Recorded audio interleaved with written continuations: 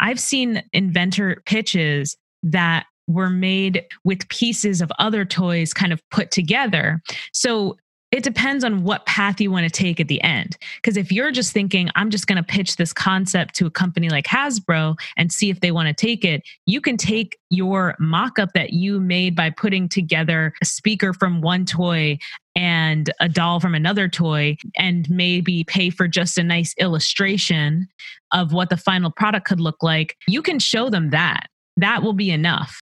Hi, Offscripters. It's your host, Sewa Ajay Pele, and welcome to episode 93 of the She's Offscript podcast.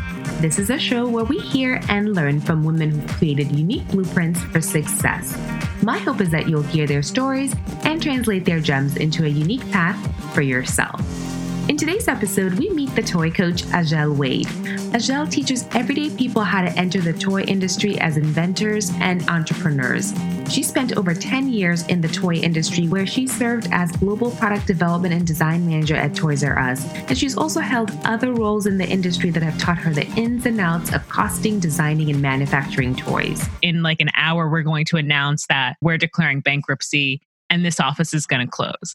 And I was so scared, so scary, especially because I felt like this was such a dream job. When you walk into that building every day, the first thing you see is this giant Jeffrey. And it was like, I made it. So it was sad. And I was looking around, I remember thinking like, how are all of these people going to find jobs in this industry? It definitely made me a little bit more wary about the companies that I was going to commit myself to and my time to. During our conversation, Ajel took us through her process for coming up with innovative toy ideas. She also gave us a roadmap we can use for getting this idea to the point where we're ready to pitch it to toy companies. Before we hear the rest of our episode with Ajel, I would love it if you could subscribe, rate, and review our show on iTunes. This will help to spread the word about our podcast so amazing stories like Ajel's can continue to inspire women looking to launch their own off-script journeys. With that, let's go off-script with the toy coach, Ajel Wade. Ajel Wade, welcome to She's Offscript. Thank you for being here. Thank you so much for having me. I'm so excited to be here. I'm really excited to dig into this because we don't really hear a lot about the toy industry or how we can explore it as an entrepreneurial path. So for anyone who hasn't heard of you or the toy coach, could you share who you are and what you do? Sure thing. My name is Ajel Wade. I've worked in the toy industry for 10 years. I started off working for companies and I was like an inventor for a company. I moved to do product development for a couple of other companies. I eventually worked for Toys R Us and got to manage like design and product development. And eventually I got to the level of VP, like an executive in the toy industry. And then, because I'm always entrepreneurial, I've always had that spirit. So I started realizing opportunities to help people that were new to the toy industry figure out how to bring their ideas to VPs and executives and make them more clear. Right. So I started seeing these people at shows and events and they had these great ideas, but they didn't know how to present them. So I had this idea. At first, I was just like, you know what? I'm just going to work on a blog or maybe a podcast. And I was like, I'm just going to kind of explain what executives, buyers, what we're expecting to see when people are presenting a product pitch, right? Mm-hmm. So that's where it started. That's where my mind was at in the beginning. And then it kind of evolved into, wait, maybe this could be a business, right? Maybe there's an opportunity to teach people so that they can, kind of on their own, take their ideas and know where to go to develop them, but also know where to go to present them. So eventually I made the huge, big leap and I was like, I'm going to leave my 9-to-5 during a pandemic. And Well, clearly what you're doing is needed. Yeah. But take us back a little bit in time. Okay. What did you study in school to even enter the field of toy design and innovation? Right. I actually studied toy design. Oh. Yeah. There's straightforward. Yeah. There's only 2 programs in the country, in the US. And there's one at the Fashion Institute of Technology. And then there's one at Otis College of Art and Design. So I went to FIT, the Fashion Institute of Technology, and that's where I studied. And major teaches you everything from like, we were drawing our toy ideas and then we were in a workshop, like building them with wood and like lathe machines and like making rubber molds and pouring plastic into molds and letting it set. Like it was hard. Yeah. And we were even learning to do 3D modeling. So like they teach you everything because there's a lot of levels to the toy industry. There are so many different things you could do in it. So in that program, you learn a little bit of all of that. But why toys? What made you think to study that? Right. Well, I always loved kids. I really did. So I actually, at first I thought I was going to be a teacher. And then I thought maybe a child psychologist. And then I was, I feel like I feel people's emotions too much. I was like, I don't know if I can handle all that. So I was always finding a way that what career could I find that was going to bring me, monetary success, but also satisfaction in that, like I'm giving back or helping kids in some way or get to interact with them in some way. So I kind of just ended up at FIT in an exhibition design program and I was focusing on kids. I was like trying to design museums for kids. And then, and then one of my professors was like, oh, do you know that there's this program called like a toy design program here? And I was like, no. What's that?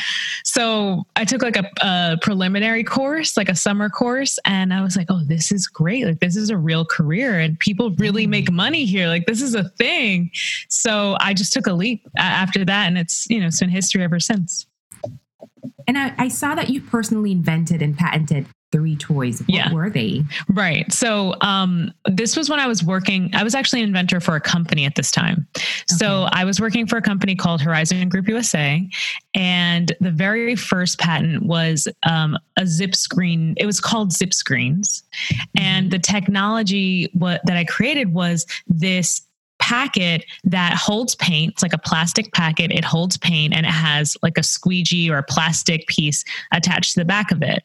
So what happens is you tear off the top of it and then you squeeze out the paint and the squeegee on the back acts to spread the paint. So it's like this one-time use, like easy apply screen printing system. So it would come with like screens that you put on your t-shirt. You have this one-time paint packet. You peel off the top and you squeeze out the paint, almost like a ketchup packet. And then you spread it across the screen. So that was my very first patent. And I got really lucky that I worked for an employer that gave everyone credit, like me. And I think there are 3 or 4 other people on this patent.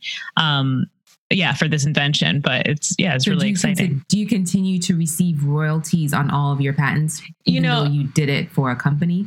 Yeah. That's the holdback. When you work for a company, you don't get to do that. But if you do, you can go the individual inventor route. And in that case, you would get royalties. That's the whole thing. But when you go through a company, it's just a safer way to kind of establish yourself as an inventor. Right. Okay. And we're going to learn all about that because I want to dig into it. Okay. But so I know that when you graduated in 2010, a career in the toy industry was fairly secure. Yes. And then in 2017, Toys R Us filed for bankruptcy while you were working there as a global product development and design manager. So what was going through your mind at that time? Oh my God, I was so scared. I was so scared. I remember being we had like this massive cafeteria room and a massive, also like a stage. Like there was actually a full auditorium where we were all filed in, but I was in the overflow cafeteria room and he's delivering this speech and telling us like what's going to happen. He's like in like an hour, we're going to announce that, we're declaring bankruptcy and this office is going to close.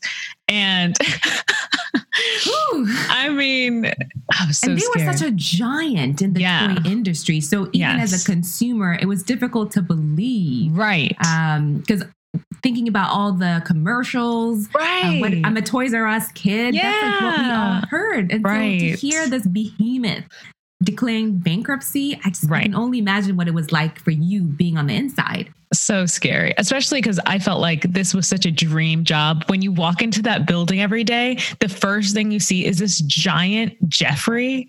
And it just felt so like, and it was like, I made it, So it was sad. And I was looking around, I remember thinking like, how are all of these people going to find jobs in this industry? Like, I remember just thinking like, how is that going to happen? And it started closing. I think they were really gracious. They gave us all, I think we had like 2 months or something where they were pretty much like, we're closing in May. We don't have like high expectations for what you're doing until then, obviously. And then I think, and so you had some time to go on interviews and to try to get out there, but it was hard. It was really scary and it was really, really hard. And it got me really scrappy. So I started the job I actually got after that. They weren't looking for what they hired me for. I just needed a job. So I was looking at every company that was hiring and looking at what they were posting online.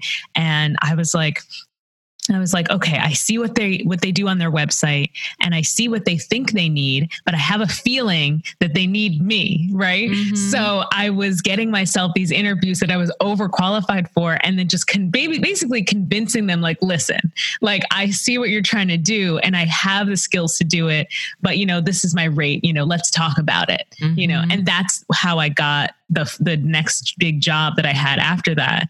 So you asked for what you wanted, even though they weren't offering it. Yeah, I did.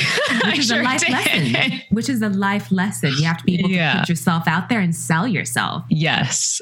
So I'm glad you stuck with it because this is something you're clearly passionate about. But how did that experience with Toys R Us impact the way you view the toy industry? Interesting. That's a very good question. It definitely made me a little bit more wary about the companies that I was going to commit myself to and my time to, because I remember really analyzing the types of products that the companies I was applying to were producing and where they were selling those products in a way that I'm looking like, okay, in times of recession, what stores do better? Like it's like dollar stores, Targets, Walmart's, like right now with the stores that stayed open. So when I was looking for my next move, I was definitely looking like, okay, who has this like foundation of safety where if there is another drop in the industry, they have like a foothold in these more stable, retailers. So I definitely, it did shift me for a bit like that. I was a little scared, Which now is going to help you be a survivor because now you've been through that before. Yes. So now as the toy coach, you create resources that show people how to be innovators and entrepreneurs in the toy industry. So please coach me because I've always thought it would be cool to create a toy, but quite honestly, until I came across you, I never saw it as a possibility. Really? So, not really, but I think because you come with a blueprint, I'm like, all right, show me how to do this. Right. So as someone who knows nothing about the toy industry, could you map out who all the players are? Maybe let's start there. Oh, okay. I mean, it depends on the category you're talking about. Okay. So like if you're looking at games, even within games, there's so many people, right? But there are big ones like Goliath, like Funko, and then there's like other bigger players that are in a different category of games, like What Do You Mean, which is more like adult party games, post like kids games. But then if you're looking at dolls, you're looking at American Girl, you're looking at Barbie, and you're looking at MGA, which is very different style-wise than American Girl and Barbie. And if you're looking at crafts, you're looking at, I want to say RIP to Alex Brands because they're gone now, but they were a huge player in crafts. You're looking at companies like Fashion Angels, like Creative Kids, where I used to work. And I mean, there's so many. You really just have to pick a category at a time and try to research the toy companies in that category. So who are the players in the industry, as in when you think about it from a supply chain perspective, maybe who makes up that industry? I mean, supply chain wise, the toy company themselves are the manufacturers, and usually they hire and partner with distributors. And then the distributors, they're usually kind of like a hush hush thing. You're not supposed to share who your distributors are. It's like, I've found the perfect distributor. I've made this relationship. It's a little bit of IP, right? It's a little bit of company IP. But then there are also salespeople. So there's these toy companies partner with individual salespeople. And honestly, a lot of these people and companies you can find if you do research on sites like LinkedIn and you do the right kind of research. But so you need salespeople to sell your toys, but then there's also buyers that you have to make happy. Now, these buyers are going to be buyers that either like they work for Target and they're deciding what toys are going in the aisles of Target, or like they might be a buyer, I don't know, Kohl's, Dollar Tree, Urban Outfitter. So they have just designated buyers for every category. So the toy buyer, the game buyer, two different people. So you have to form relationships with all those people. But if you're new to the toy industry and you're just looking to maybe invent, one of the easiest routes to go is to license your ideas.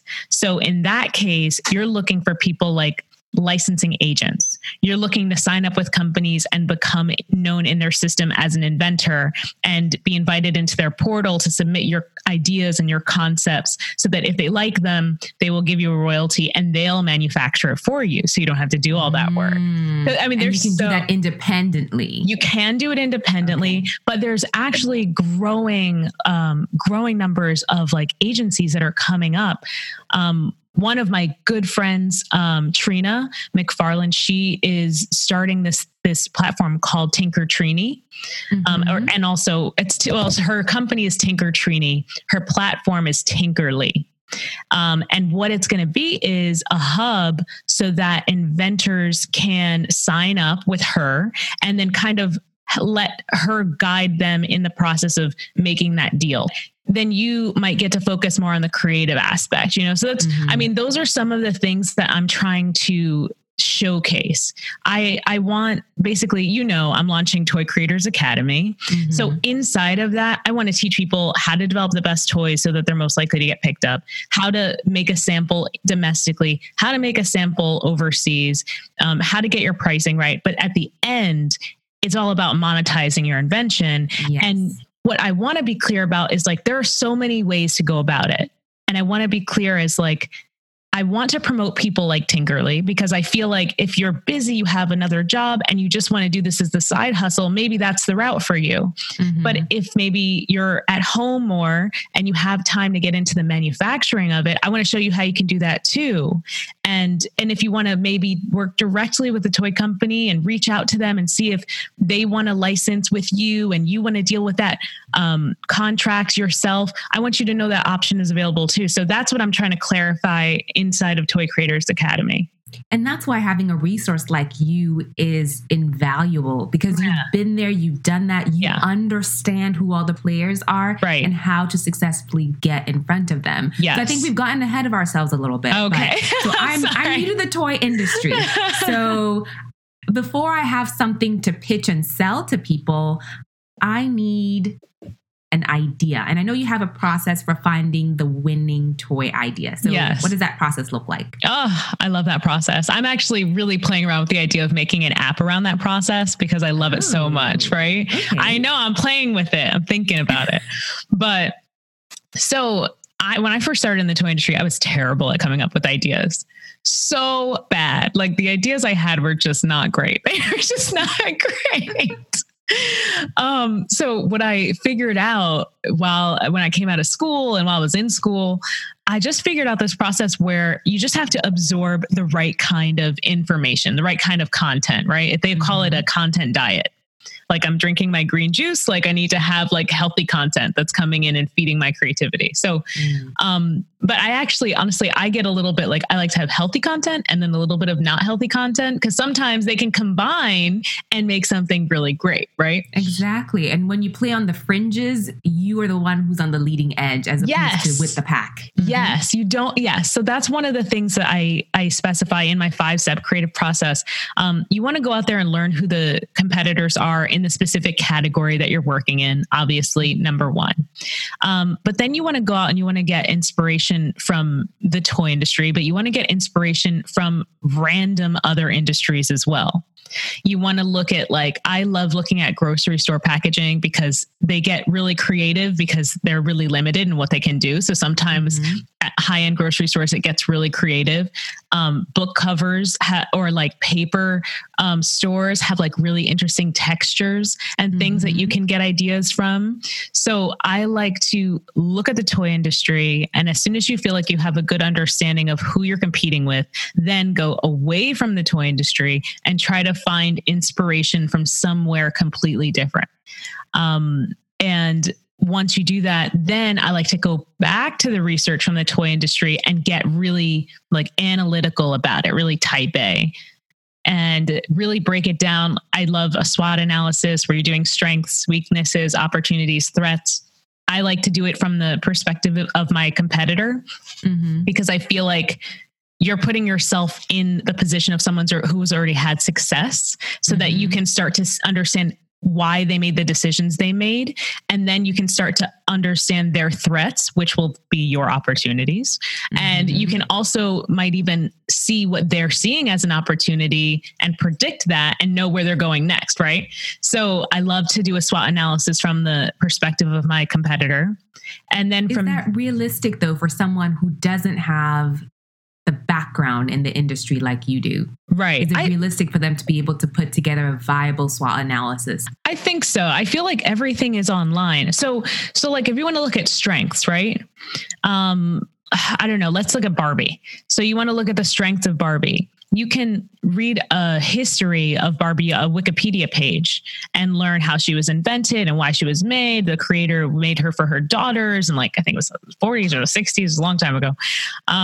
And you can learn why that brand is so strong. You can research and see all the collaborations they've had. You can find data even now on Amazon for sales and things like that. You can buy data reports online. So if you're willing to invest a little bit of money into it, you can get really detailed.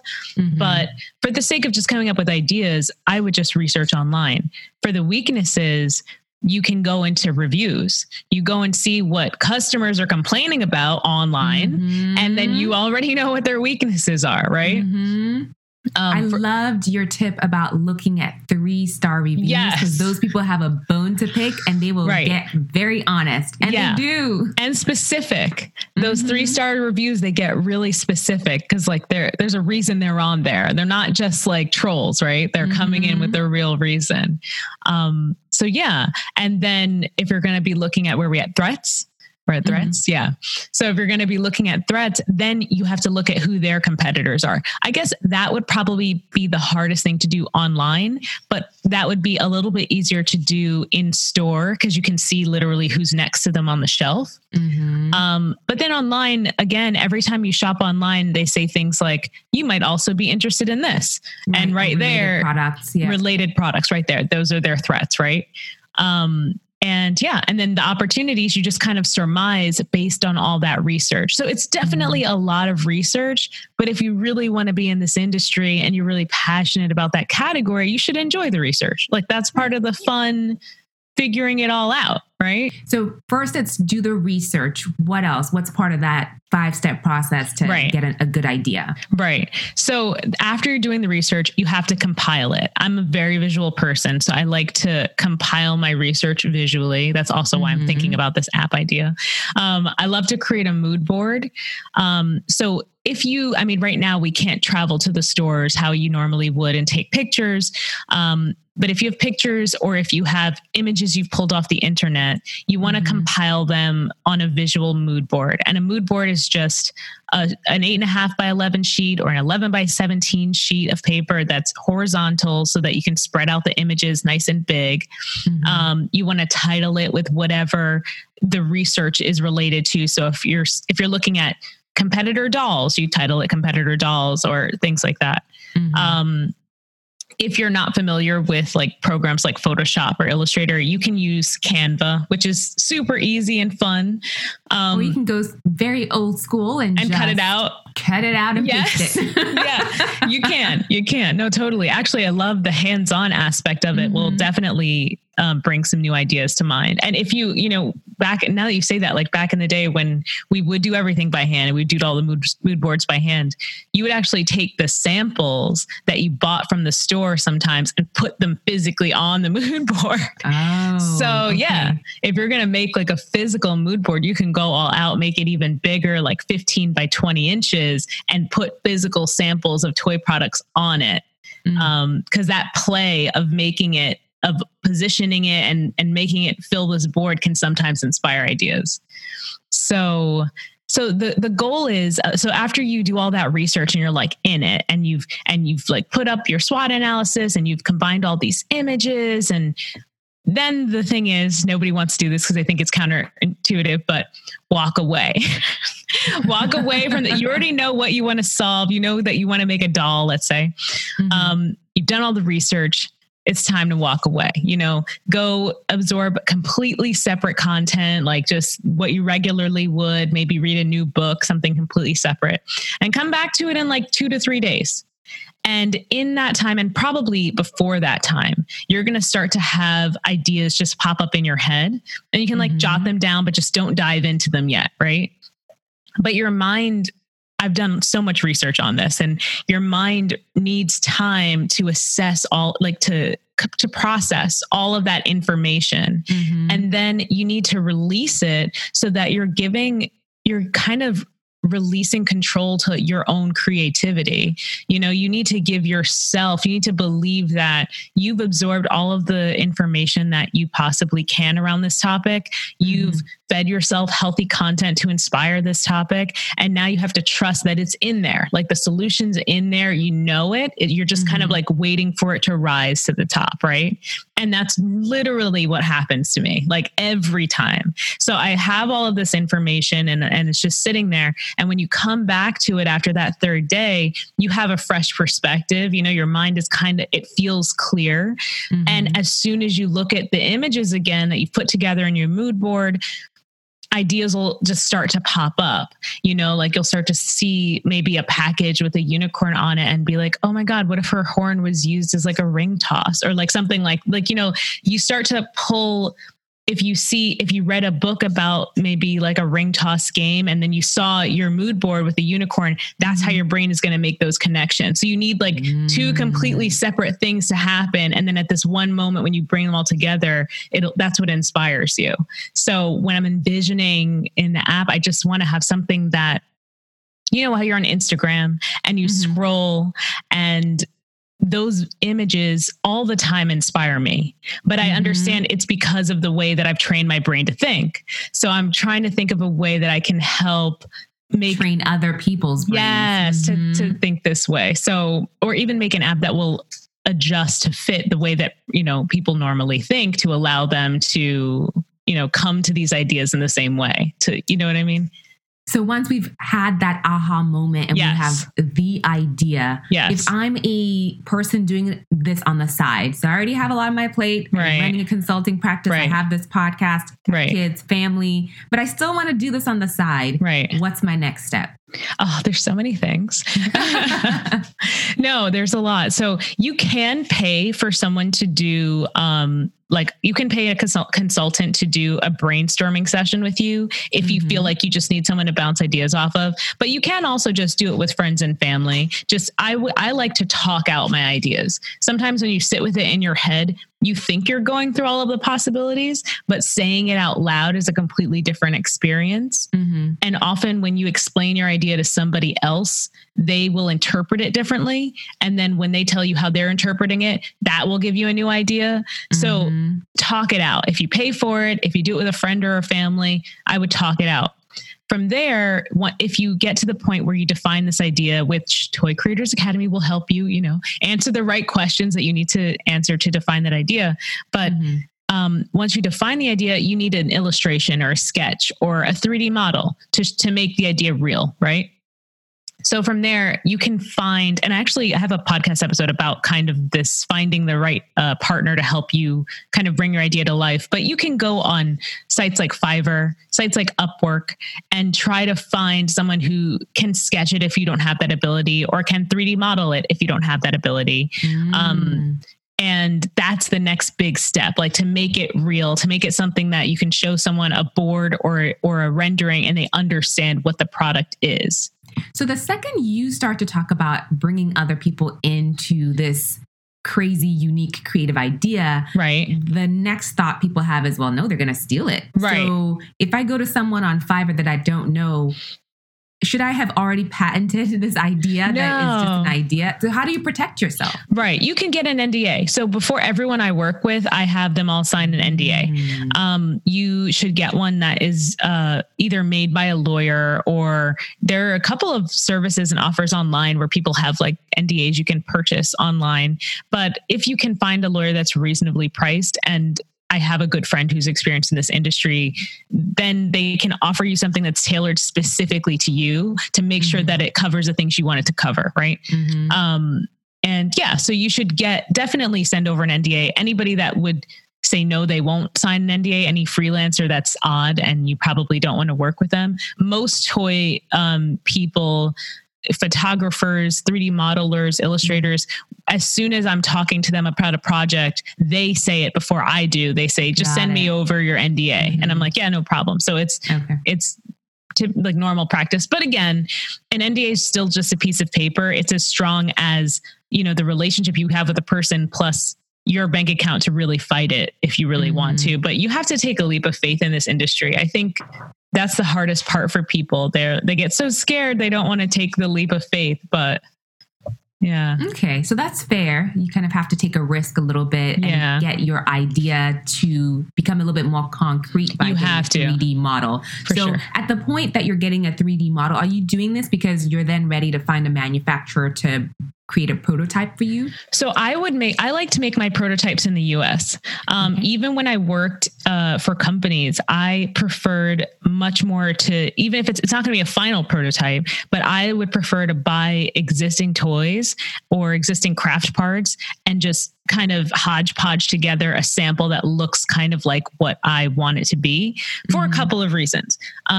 For one reason, it's just you want to physically see what you had envisioned and feel the value of it to understand, like, does this really match up to what I was seeing with my competitors? Is this really like worth $20 like theirs is?